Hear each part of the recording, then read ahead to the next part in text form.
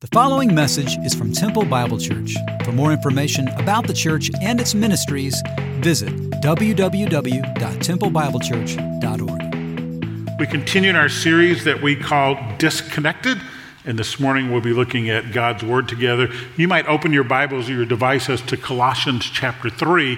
We're going to be there. It's going to be about 10 minutes from now, but we'll be there eventually to look at God's Word together. Father, as we look at the Word, would you teach us this morning?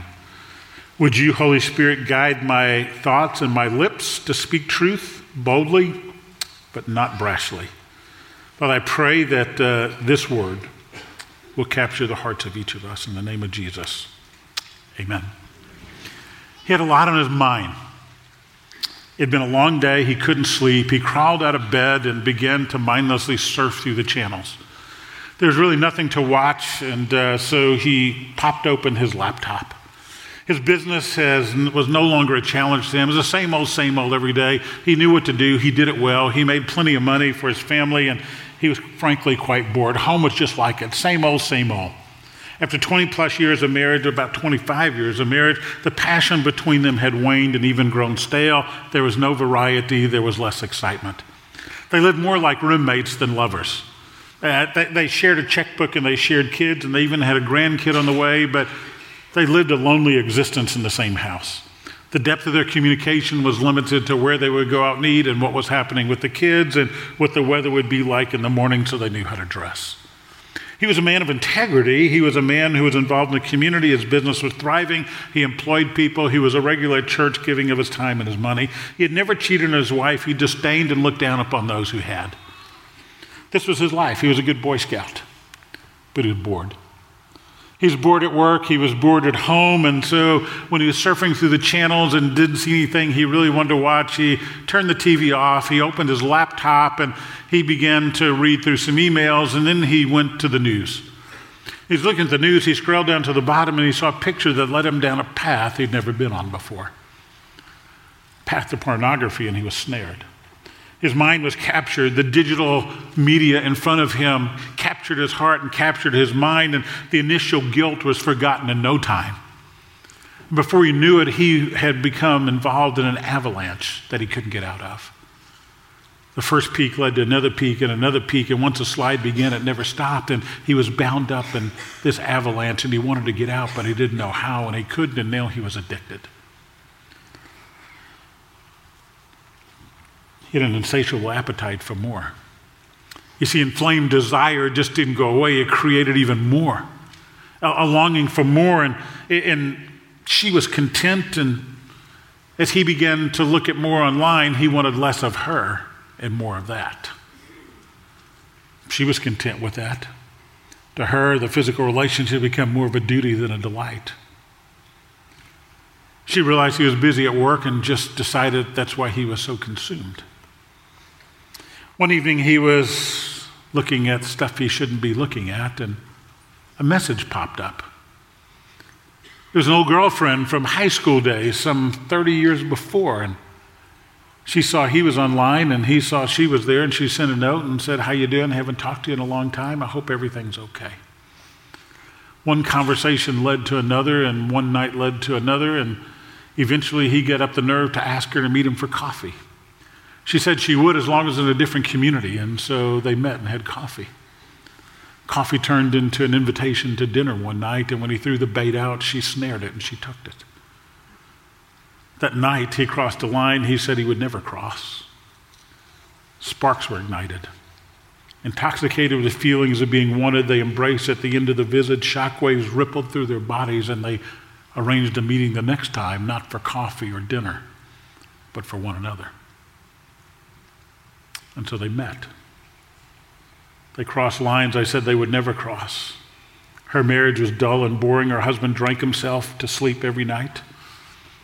He covered up the guilt by engaging his wife perhaps more than he had in a long time, but it was really a facade. Every day in his mind, he wondered when he could arrange the next rendezvous and how he could keep sorted the web of lies that he had created for his wife and now even his kids. He wanted to know where he was spending his time. He was distant at home. She thought it was because of work. One night, or one afternoon, he was out doing yard work and his phone vibrated. He always had his phone on. It was unusual for his phone just to be left behind. And when the phone vibrated, she picked it up and she saw a text message and couldn't believe her eyes. And she began to look at more text messages. And she wanted to retch. She felt faint. She waved at him through the back door, and then she held up the phone and we turned the lawnmower off. She screamed at the top of her voice, "Who is she? Who is she? Who is she?" That scenario, my friends, has been repeated thousands of times in the last few decades. Tens of thousands of times in history. For some of you, hearing that story is really hard because you've lived that nightmare. For some of you, it's a past reality. It's a past reality, a painful reminder of what took place because you too were busted, or maybe you were the one who busted an unfaithful spouse.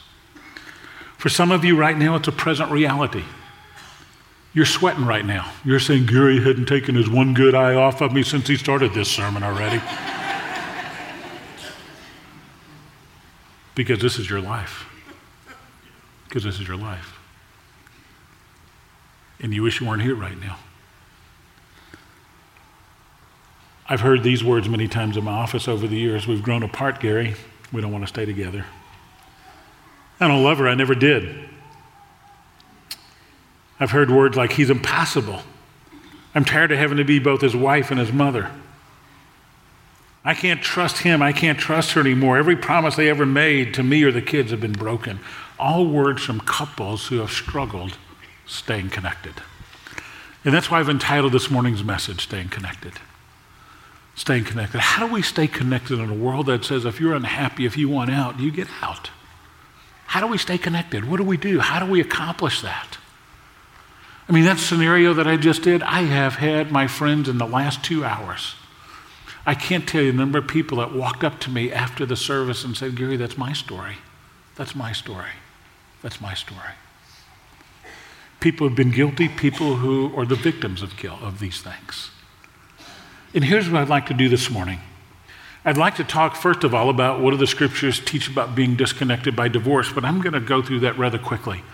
I've kept every sermon that I've ever preached in the 37 and a half years I've been at TBC. I've got file cabinets filled with old sermons. Now, these sermons are actually typed out.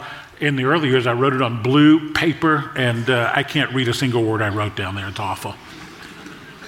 But when I went back, I've preached 7 messages in 37 years on marriage, divorce, and remarriage. We've given through each of the Gospels, or mentioned each of the Gospels, 1 Corinthians, we've done Deuteronomy, we've done Malachi. And so if you would like a detailed study on TBC's position on marriage, divorce, and remarriage, I'll be glad to send you some links and you can listen to those. So I'm going to breeze through that rather quickly because really what I want to talk about is how to avoid becoming disconnected, how to stay connected. So we're going to breeze through a couple of things and then we're going to get to the 5 points I'd like to make at the end of that. First of all, in the Old Testament, God's ideal is very clear. It's one man, one woman for life. That's God's ideal. We've looked at this verse several times. Genesis 2:24, "For this cause a man shall leave his father and mother, be joined to his wife, and the two shall become one flesh." What we see in that particular passage is that marriage is monogamous. Monagas, mono, one, gamos is married, one woman, one man, one woman. So it's monogamous. It's not polygamous, it's monogamous. Secondly, it's permanent. "For this cause a man shall leave, be joined together, the two become one." One is an indivisible number. God wants this to be a permanent union.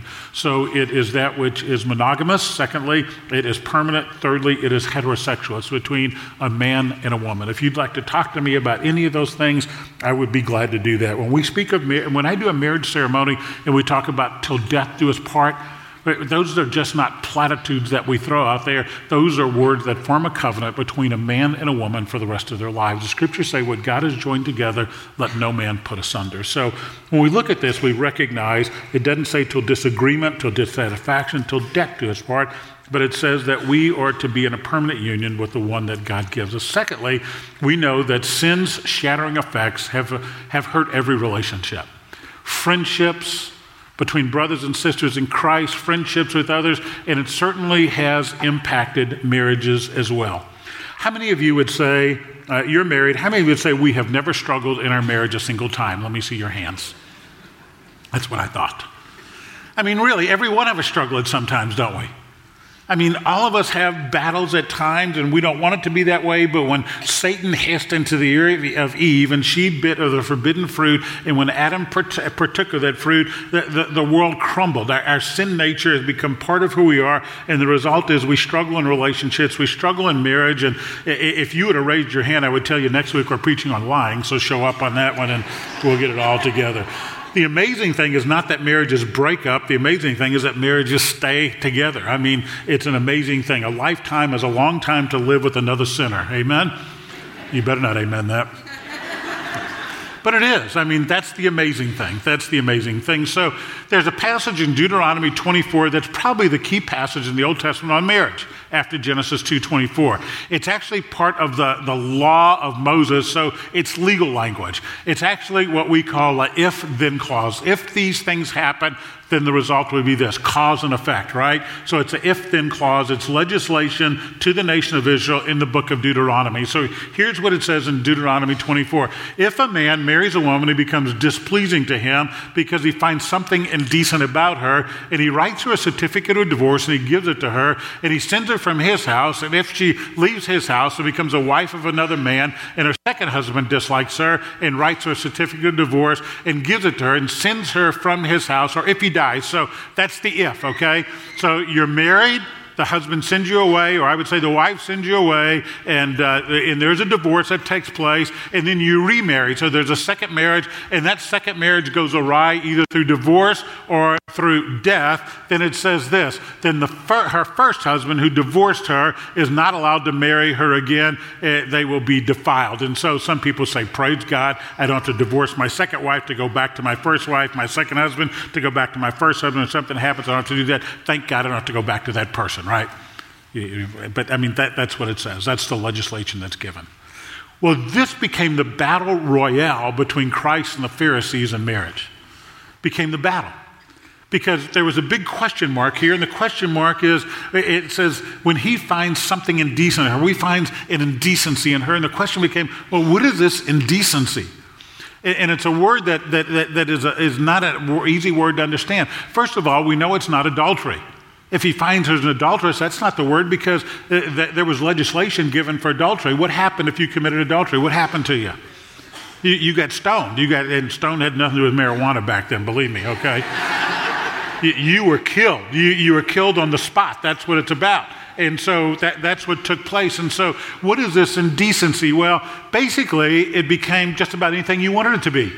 In the time of Jesus, there were two major schools of rabbinical thought. The school of Shammai, the school of Hillel. Shammai starts with an S. They were the stricter ones. The more conservative ones, Hillel, Hillell, all the L's in it, they were the more liberal ones. All the L's liberal. That's how I remember that. My mind is a strange animal.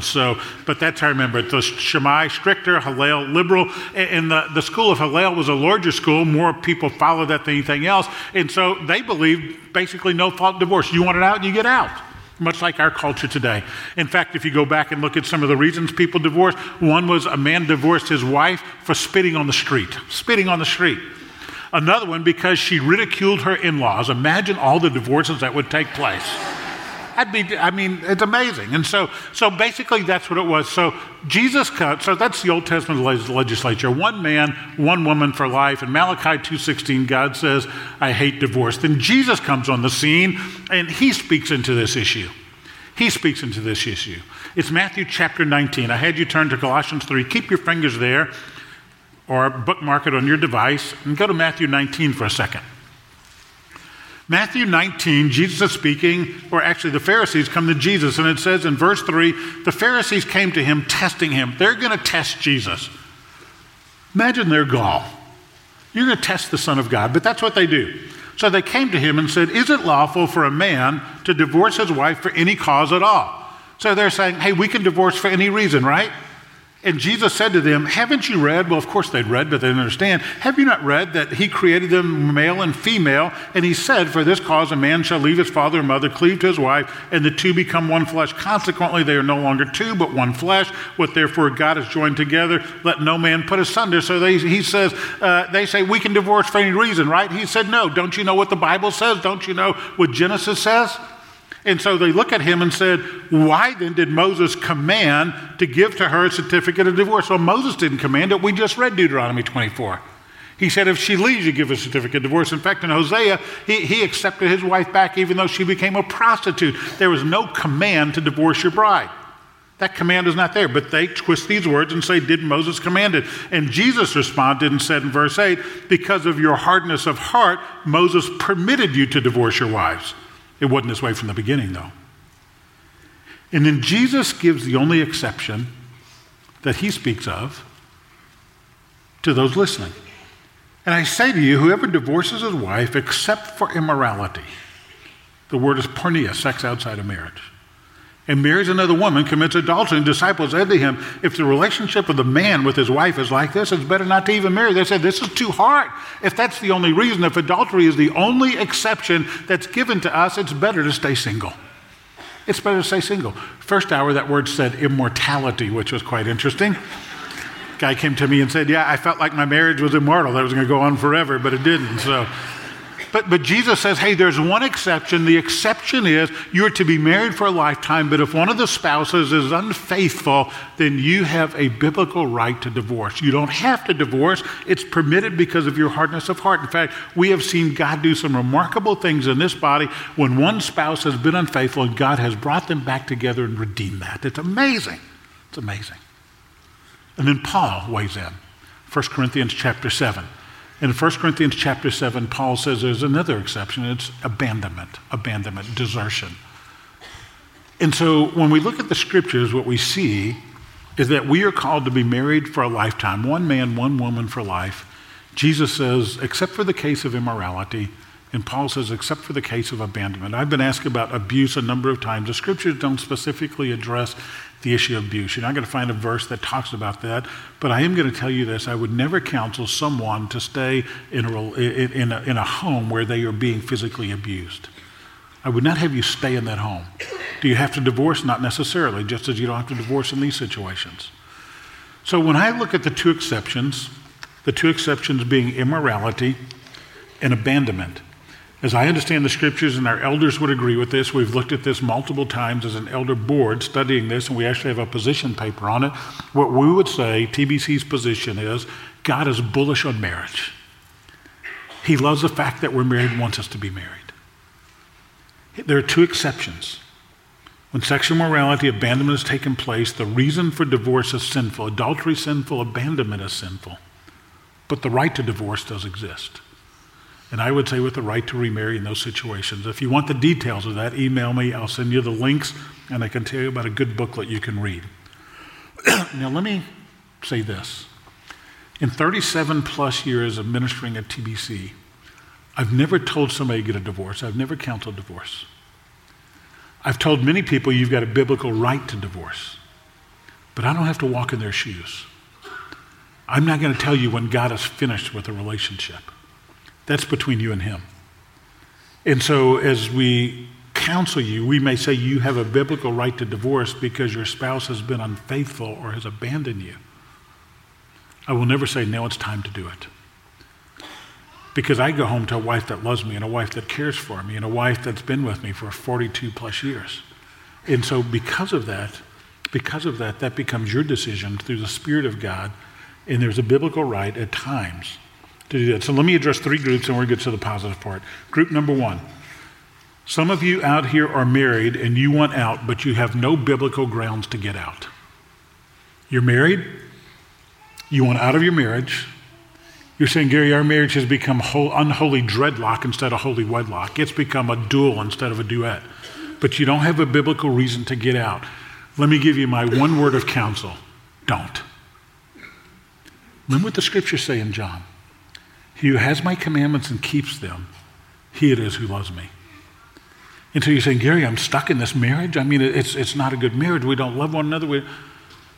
The question you need to be asking is, what is God seeking to teach me in the midst of this? How can I become Jesus to my spouse? When love is not being returned or not being cared for. And I would think, the scriptures are pretty clear. San Francisco divorce attorney said, in all my years of practice, I've learned there are two things you should never enter into prematurely: embalming and divorce.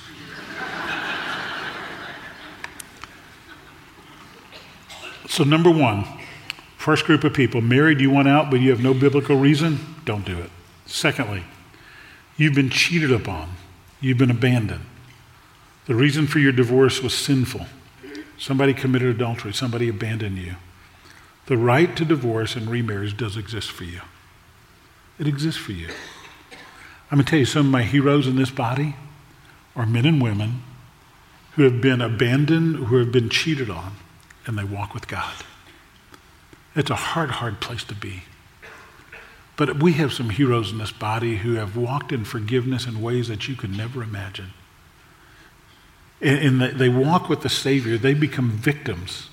But they don't live as victims. They live as conquerors in Jesus Christ. And I say, may your tribe increase and keep clinging to the Savior. Thirdly, those of you who've disobeyed the Word of God, you knowingly divorced, knowing it was wrong, what do? Well, some of you have dealt with that. You've heard sermons like this that I've preached or some of our teaching team have preached, and you've come before the Savior and you've rectified those things before Him. But let me give you some steps. First of all, what if I've disobeyed the biblical pattern, the biblical command? First, if you've divorced unbiblically. Number one, you seek forgiveness first from God, then from others. You go to the Savior and say, hey, I need your forgiveness. I was wrong. Then you go to an ex-spouse and say, man, I understand biblical truth now. When I wrecked our marriage, I was wrong. Would you forgive me? There may be some kids, painful. Some of your parents have been through this. Some of you grew up in homes like this. You go to your kids and say, hey, I abandoned you as your father, as your mother. Would you forgive me? Can you imagine what it would do to a college student who had a 40 or 50-year-old mom or dad that came to him and sought their forgiveness? Secondly, accept forgiveness. Once you've come to the Father, His mercy is extended to you, and you've got to accept His forgiveness. Don't be a higher judge than God. Thirdly, reconcile. If remarriage is possible, do it. I have done 7 remarriages in the years I've been in TBC. That's not a lot. But these are couples that divorced, neither remarried, and they got back together. It's a marvelous, marvelous thing to experience. Thirdly, be pure. No matter what kind of relationship you're in, you be pure. You be pure. Maybe you've been divorced and you're single now, you be pure. Maybe you're a widow or widower, you be pure. Maybe you're married right now, you be pure. There's a call to purity in the midst of all this. And finally, follow God's command in any relationship you're in. God gives us His commands. We know what they are. And we need to follow after that. If you're struggling in your marriage, let me give 2 things to you. First of all, you email me and I'll get you some help. We have folks here that'll be glad to counsel you, glad to help you. Secondly, the Palmers. Are you guys here this hour? Joe and Colleen, you're here this hour? Not here this hour? Well, if they didn't raise their hand, they're not here, right? They do a marriage enrichment class that meets in Loft 2 upstairs at Creekside, 9:30 every Sunday. I invite you to go to that class. I invite you to go. Maybe you just need a marriage tune-up. Or maybe you need an engine overhaul. You go next week at 9:30. They are excellent teachers on this topic and will walk you through that and be glad to meet with you as well. Let me remind you of this one. This is an old Swahili statement. When elephants fight, it's the grass that suffers. Let me tell you what I mean by that. The kids suffer more than anybody else when marriages break up. That's who suffers. Innocent kids. And so I pray that you will do everything to fight for your marriage. Well, Pastor Gary, how do we do that? How do we fight for our marriage? Well, let me tell you one way not to do it. There's a funeral procession taking place. There was a woman inside a Starbucks. She was having her morning coffee. She noticed it was quite unusual. She said, the first thing I saw was a long black hearse gone by. And then about 50 feet behind that hearse was a second hearse. And then about 50 feet behind that was a lady walking with a pit bull on a leash. And then behind her in single file were about 75 women. And she said, the curiosity got the best of me. So I made my way out. I went to the lady who was walking the dog on the leash with all the ladies in single file behind her and said, ma'am, I hate to disturb you at a time like this, but whose funeral is it? And she said, it's my husband's. She said, what happened? Well, my dog here attacked and killed him. Well, who's the second hearse? It's my mother-in-law. She was trying to help my husband when the dog turned on her too. There was a moment of silence between them. And he looked at her and said, she said to her, can I borrow that dog? She said, go get in line.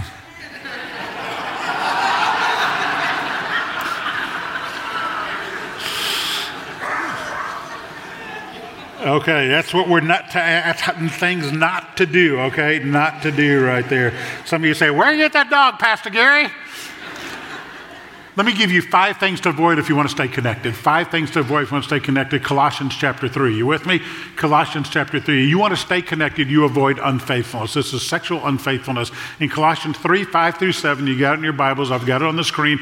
Put to death. That means to kill, to mortify, to put to death, to consider these things dead. And so the Apostle Paul says in that verse, put to death whatever belongs to your earthly nature, sexual immorality, that's the word porneia, impurity, lust, evil desires, greed, which is idolatry. Because of these things, the wrath of God is coming. You used to walk in these ways in the life that you once lived. He's saying, this is the way you used to be, but now you're a new creature in Christ. You've got the power of Christ in you. You've got the Spirit of God living in you. You don't live an immoral life anymore. You don't live an impure life anymore. You don't live with lust anymore. You don't have evil desires and greed anymore. You're a different creature. You kill, you mortify, you slay, you put to death each of these things. That's what he says. And you do it not by your own power, but through the power of the Spirit that lives in you. You take these things off. That's not who you are anymore. That's not who you are. Charles Spurgeon said, if you don't whip sin, sin's going to whip you. You put these things off. You throw them off. You get rid of them. And you don't do it because some pastor says you do, because you want to be conformed to the image of Jesus Christ. And to do that means you live this life of obedience to him because of the power of Christ that comes through you. Amen? Amen. That's why we live pure lives. Paul says, live this way. You now have the spiritual power to do it. Let's apply this topic to marriage. One thing to avoid if you want to stay connected in your home is sexual unfaithfulness. There are men and women in this room who can testify to you how either they messed up a good marriage or were victims of a marriage because of sexual unfaithfulness. Job 31:1 is a verse that, especially men, we're excited. We get sexually stimulated through the eye gate. For women, it's the heart gate. And the scriptures know that. The writers of the scriptures knew it. The Spirit of God knew that. So in Job 31:1, it says this. It says, I made a covenant with my eyes not to look lustfully at a young woman. You got that? Write that verse down. Every man in here needs to write that verse down. You need to memorize that verse. I made a covenant with my eyes not to look lustfully at a young woman. I looked at that. That's one of my favorite verses. I made a covenant with my eyes. I made a covenant with my eye. I get a lot of mileage out of that these days. It's wonderful. In fact, I've got a great story. We don't have time for it. Yeah, we do. We'll take time. We do an all-staff deal once a month where we invite our staff, pastoral staff, our ministry leaders, the ladies in that role. We invite our interns. So there are about 30 of us in the room, and we have lunch together. We go over the calendar. We talk about stuff. And so we were talking in this meeting. Chase is right across from me, and I said something, and he winked at me, and I said, which eye did you wink at? And he said, I'm not sure. I think I winked at your good eye. Which one is it? And I said, you know which one it is? He said, well, I'm not sure right now. And so I reached up and I took it out and said, it's this one. It's not this one at all. One of our poor ladies, Victoria, where are you? Where are you? I saw you walk in here this hour. Where are you, Victoria? You're out there somewhere. Where are you? There you are, way in the back, okay? Poor Victoria thought I was going to pass out on the spot. I mean, here I am holding my eye out right there. She just buries her head and goes down. So I made a covenant with my eye or eyes not to look lustfully. I should have eyes for that woman right there and no other woman on this planet. That's the way it should be. The Flamingos. Anybody remember that group? You got to be like over 60 to remember. Yeah, there you go. The Flamingos. What about Michael Bublé? You know him, don't you? You know him. So he sings this song too. I only have eyes for you. It comes out of Job 31:1. It says this, are the stars out tonight? I don't know if it's cloudy or bright. I only have eyes for you, dear. The moon may be high, but I can't see a thing in the sky. I only have eyes for you. I don't know if we're in a garden or in a crowded avenue. My love must be a blind love. I can't see anyone but you. Shabbat, Shabbat, Shabbat, Shabbat, Shabbat, Shabbat, Shabbat. 10 Shabbats. We make fun of their music. Listen to this stuff. It makes absolutely no. What does Shabbat mean? It means absolutely nothing. And we say, oh, what a great love song. It means absolutely nothing, except the song is a great song about I only have eyes for you. That's a great application of Job 31:1, Shabbat, Shabbat, Shabbat. Great wisdom in that song. Kill, put to death, slay, mortify, unfaithfulness. Secondly, the untamed tongue. If you want to avoid being disconnected, and you want to, how to avoid, I put things to avoid to stay connected, is how I've got it. You've got to avoid an untamed tongue. You've got to avoid an untamed tongue. Paul puts it this way. But now you must also rid yourselves of all such things like anger, rage, malice, slander, and filthy language. I looked up these words to see what they meant.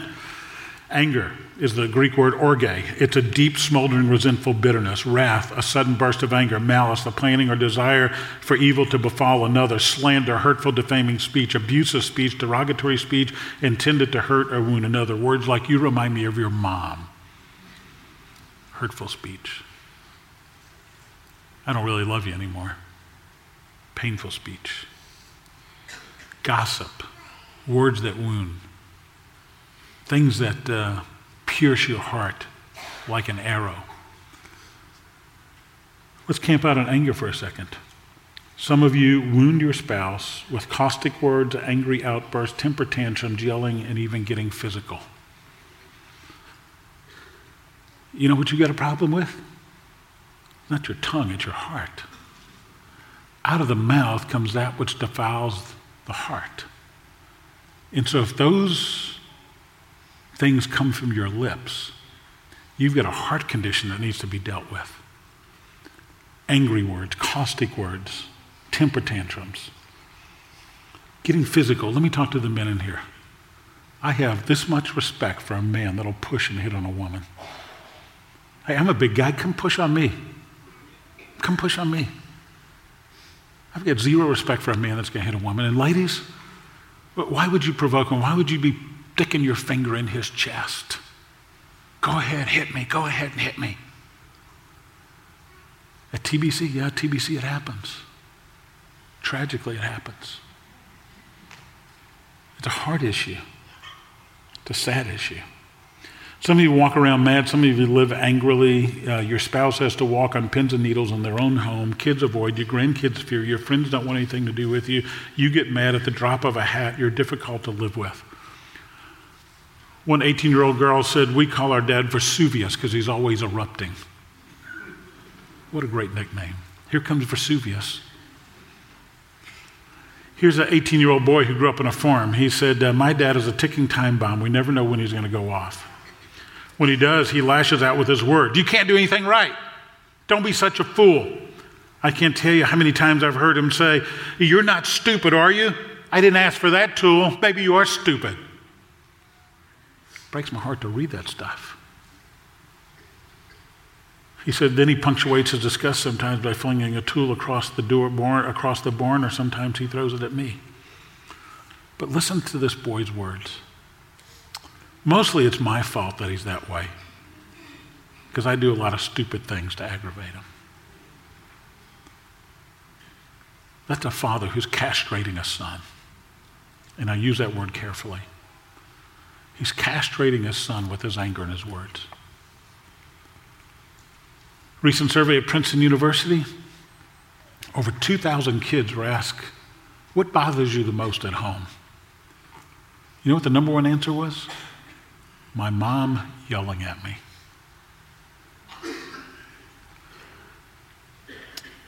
Paul says you put these things off. You put these things off because you have the power of Christ in you. A fool always loses his temper, but a wise man holds it back. That's what the proverb said. By the way, we're going to stay in this Disconnected series up till Easter. We'll do Easter service, and then we're going to do Proverbs after that through the summer. A third thing to avoid if you want to stay connected. You avoid, first of all, unfaithfulness. Secondly, an untamed tongue. Thirdly, untruth. The untruth is do not lie to one another, since you've taken off your old self with its practices and have put on a new self, which is being renewed in knowledge of the image of the Creator. He says, you don't lie to one another. There are no secrets. You know, Bev has a right to come and pick up my cell phone. She knows this. She can pick up my cell phone anytime she wants and look on it, and it's not going to cause me any angst. She has every password to anything that I have. She knows where I hide my passwords, and she can go and look at anything anytime. I have nothing to hide. And you say, well, Gary, she doesn't do it, but she knows she can do it because there's nothing to hide. There are no secret bank accounts. There are no secret passwords. There are no email addresses that your spouse should not have access to. If you have nothing to hide, you don't have to keep secrets. But if you got something to hide, you start lying. And you create this web of lies. And then you forget what the lies are eventually. And sometimes you get caught in your own web. Shouldn't be anything for us to hide. Shouldn't be anything that my bride doesn't know about me or me about her. Don't lie to one another, he says. Fourthly, these are all Proverbs. We'll study them in a couple of weeks. I'm running out of time. Things to avoid. You avoid unfaithfulness. You avoid untamed tongue. You avoid untruth. You avoid being unyielding. Being unyielding. That is, never having to say, I'm sorry. Never. You're unyielding. You're not patient. You're not compassionate. You're not kind. You're not gentle. Therefore, as God's chosen people, holy and beloved, clothe yourselves with compassion, kindness, humility, gentleness, patience. Bear with one another. He says, this is the way you've got to live. Put on love, which is the perfect bond. He says, let the peace of Christ rule in your hearts. This is what sometimes it means this, is being patient. Just being patient. That picture reminds me of marriage. There are times we just need to be patient with one another. You need to wait. We want to put our nose in the bowl all the time. And if you want to be successful in marriage, you know what you do? You quit thinking about yourself and you start thinking about your husband or wife. Remember them? This rather joyful couple we've been looking at week after week. They didn't avoid these things. They were disconnected. Can you believe that? So one day they were in the bank in West Texas, and they were in the bank, and a robber broke in, came into the bank, and he told the teller to load a sack full of cash. On his way out the door, a brave customer pulled down the mask, so exposed his face, and he shot the customer right there. He saw a teller look up, and he shot that teller right there. And then he saw somebody else look up. He said, if anybody looks at my face, I'm going to kill him. So he killed a third person. Everybody kept their head buried down, including this man and woman in the picture. And as the robber screamed, anybody else see my face? The woman raised her hand and said, I think my husband got a pretty good look at you.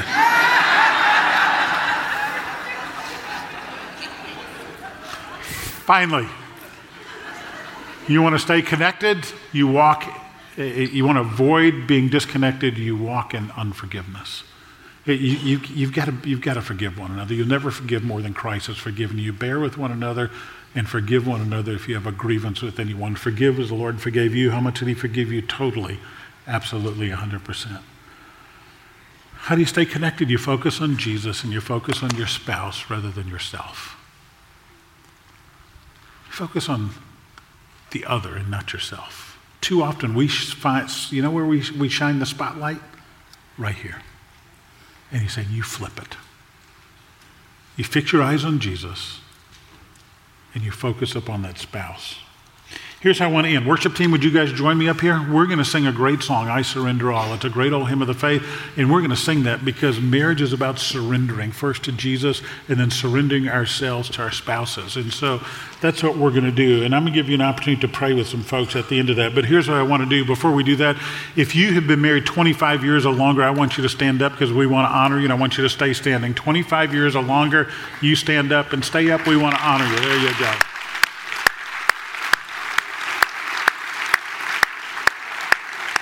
You are an anomaly in this culture.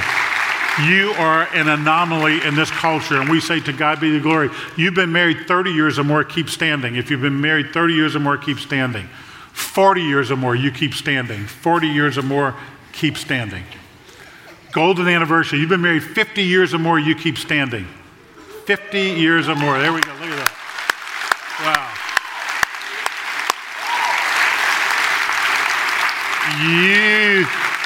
You've been married 60 years or more, keep standing. Anybody in here 60 years or more? 60 years or more. Nobody? I had dozens the last 2 hours. Okay, let me back up. 55 years or more. Somebody pop up for me. We got 55 years or more? There we go.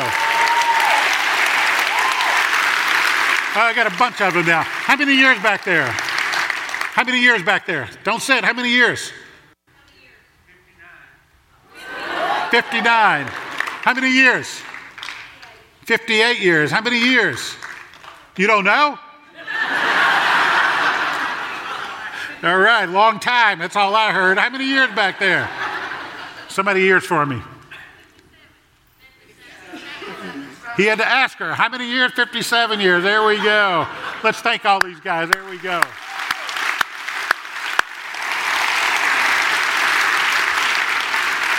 So if you're married, I want you to stand up. Not a trick question. If you're married, stand up right where you are as couples. So sitting down are going to be some folks that are single, some folks that are widowers, folks wish they were married, folks that have been through difficult times and are not old enough or don't have a significant other yet. And we say, we bless you.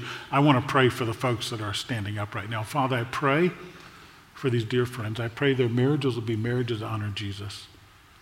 I pray their days will be filled full with you. I pray that you'll knit their hearts together to you and then to one another. It's you we love. And because of that, we want to love one another well.